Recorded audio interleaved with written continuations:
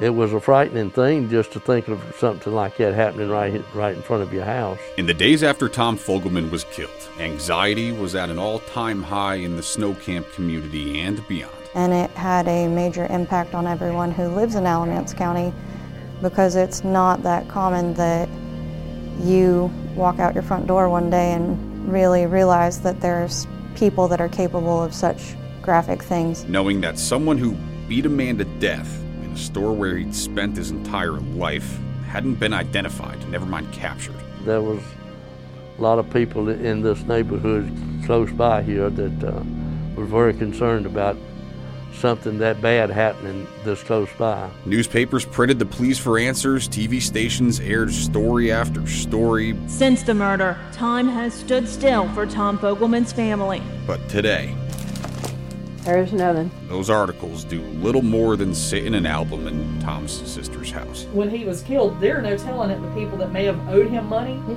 I got one book in yonder. Never paid a dime. But even though some people knew Tom his entire life, having watched him grow from boy to man. Certainly not Marvin Martin. He was a boy when I'm ready. Those who knew him best were the ones who grew up alongside him. Those he watched grow up. Your uncle was Mr. Fogleman? Yes. Okay. I'm Fox 8's Michael Hennessy. We meet the man behind the name, the man at the center of the secret, in episode 2 of A Country Store Killing.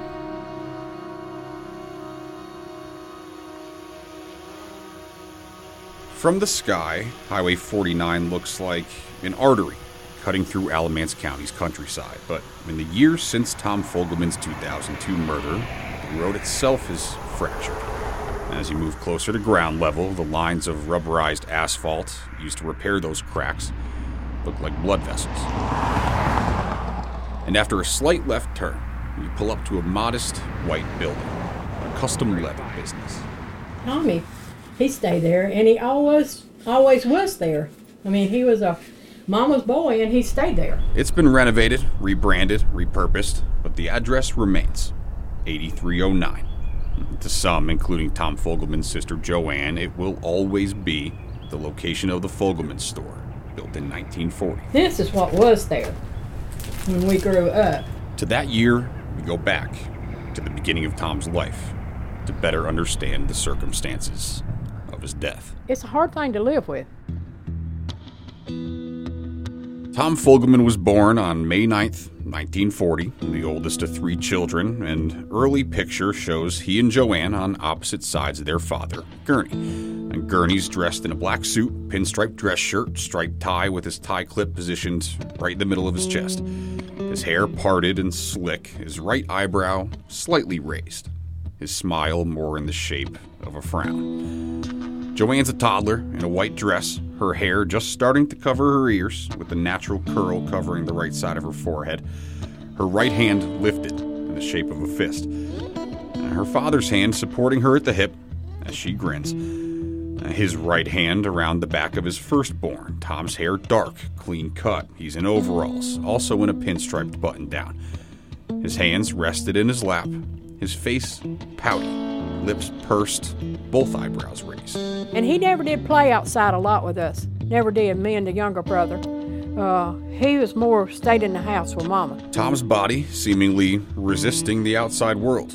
The environment perhaps rejecting him. Weird thing works. There were quirks. What kind of quirks did he have? He was a germaphobe.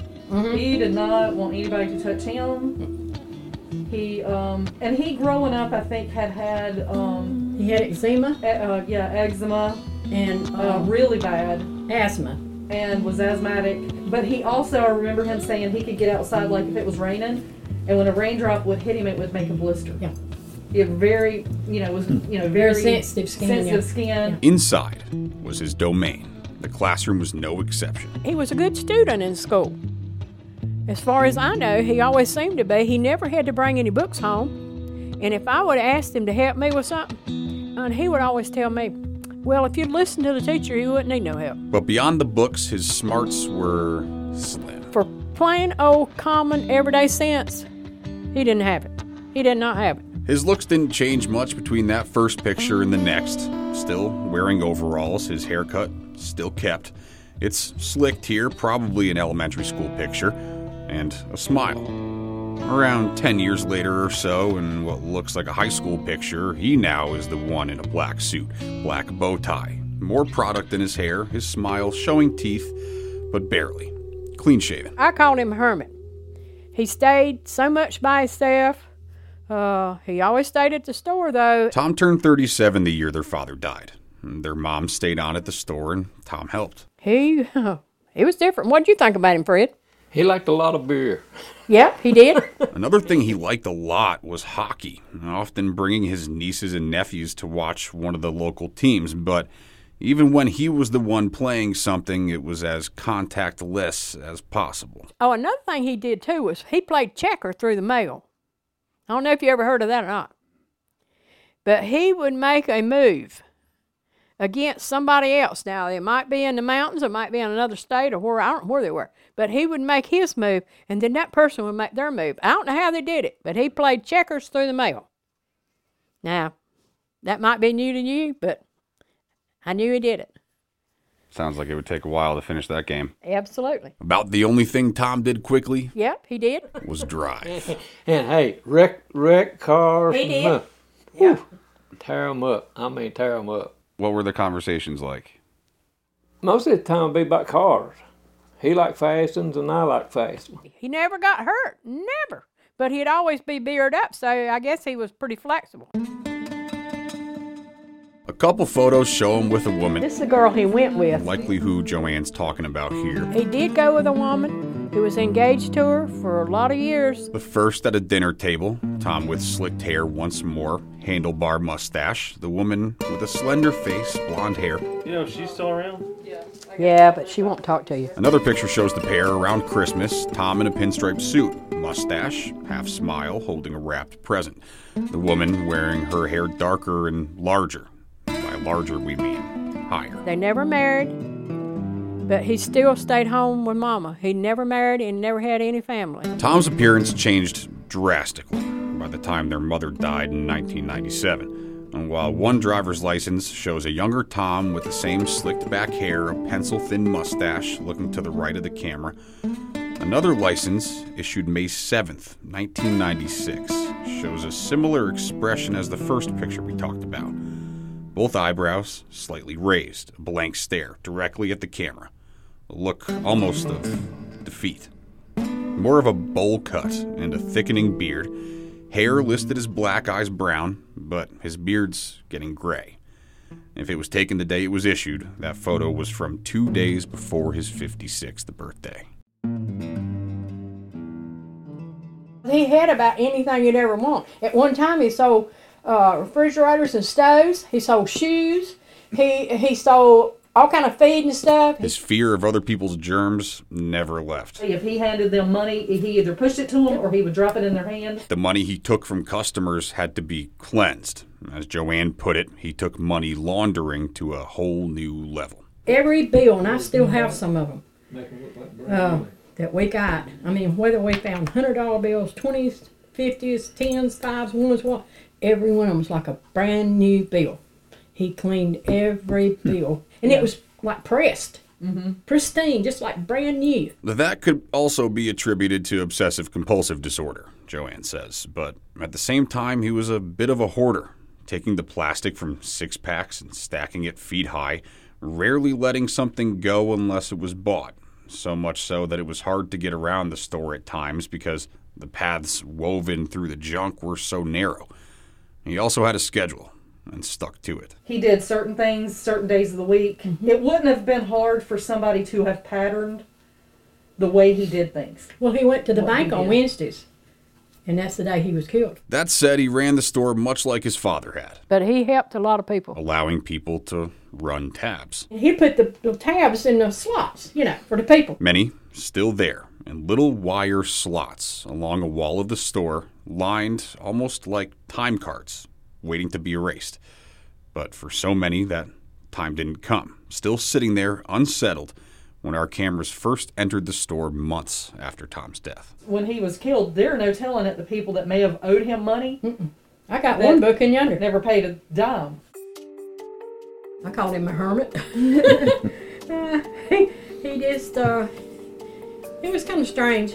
He had a lot of book sense, but common sense, nah. He didn't have a lot of that. He didn't know how to do anything unless it came from a book. These are all things that Joanne, Fred, and Jennifer talked about with Alamance County Sheriff Detective Barbara Tommy during their first meeting in their living room as we were invited along for the introductions. Do you mind if I actually look at that photo? Oh, yeah. When Tommy not only looked to get a glimpse into Tom's life, Tommy, he stayed there, and he always was there. I mean, he was a mama's boy, and he stayed there. He went with a lady, but he never married. And in fact, he was engaged to her. but also the people he surrounded himself with, or better yet, those who surrounded him. Did anybody that lived in the area have any issues with your brother? Not that I know of. Everybody always, to me, gave him a good name. What the property looked like when their parents bought and built it. When your family property was there and your parents were alive, what did they actually own? Oh, well, Dad built that store in 1940. He ran it, him and Mom, and there was 3 of us children. And 1977, Daddy died, and then Mama stayed there. And how it was transformed once those parents weren't around anymore. After your mom passed and your dad passed, did the grass grow up or did your brother continue to keep it? Oh, no, my oldest brother, he wouldn't have mowed a yard if he had to. He never done no grass cutting. Even down to the family dynamic. They had this crime scene tape up, and Wade, he walks up to me and he told me that somebody had, he thought, I believe, shot Tom. In relation to the youngest of the Fogleman children, First thing I told him, I said, you old devil, you. Wade. Should have been you. Should have been you. Should have been you. How Joanne and Wade got along, or didn't. How he raised his 4 children, or didn't. And I can remember one of them telling me that I didn't know the times that they had cried wanting to be with their mom and daddy when they would put them out down here and drive off and leave them. But they brought them to Mama so they could do what they wanted. Children, she says, weren't quote-unquote trained in what they did after her mom's death. After Mom got to where she couldn't do, they began their work. And they destructed the whole place. Okay. We had nice stuff in the house. The store was everything you'd ever wanted about.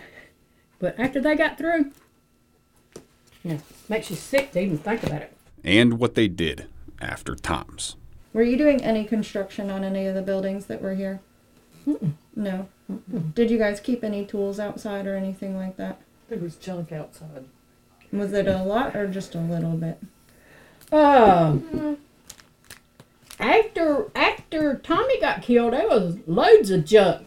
But his kids managed to take it all, anything they could take in the store, in the house, or on the property, and sell it. Where was the most junk that was on the property? Was it outside or was it inside the buildings? Oh, I'd say inside. Definitely. Yeah. Did you have loose items or like a pile of anything outside that you can remember? Do what now? Was there a pile of anything that was outside that you can remember? There was a they burnt their own pile trash. right behind the store where they burned all kind of stuff on it, and it left kind of a black pile in the yard. Why? Okay. I'll discuss it with you later. Just one of the conversations between the detective and family, which continued after we were asked to leave the room. And I really don't even know if I should say it, but it don't matter now. He's gone. He didn't keep all his money in one place. We'll discuss that a little bit further later on. But after Tommy left, we got a chance to sit back down with the family. At that point, it was dark, and you could actually see all the blue lights. It was even before you got there. It kind of like lit the sky. Like a stadium lit up. Reliving the night they pulled up to the store, which would ultimately become no more. I think they knew early on that it was going to be a challenge to solve this. What were you hearing from deputies back then? Was there a sense of hope that it was going to get solved? I remember they had a lot of different detectives on it, and I don't know if it's like they get to a certain point and then they put somebody new on it. They give them a promotion and go on up, and then that'd be the end of that. They say there's books and books on it. I don't know.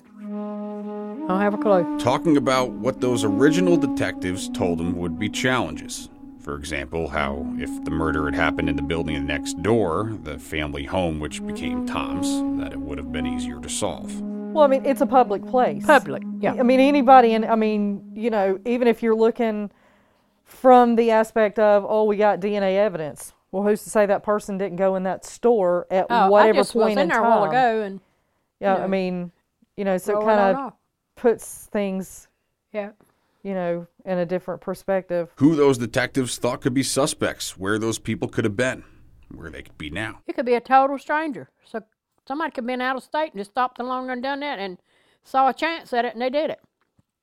But I can't see why they want to beat him in the head so many times. What weapon could have been used to kill Tom? They found a hammer.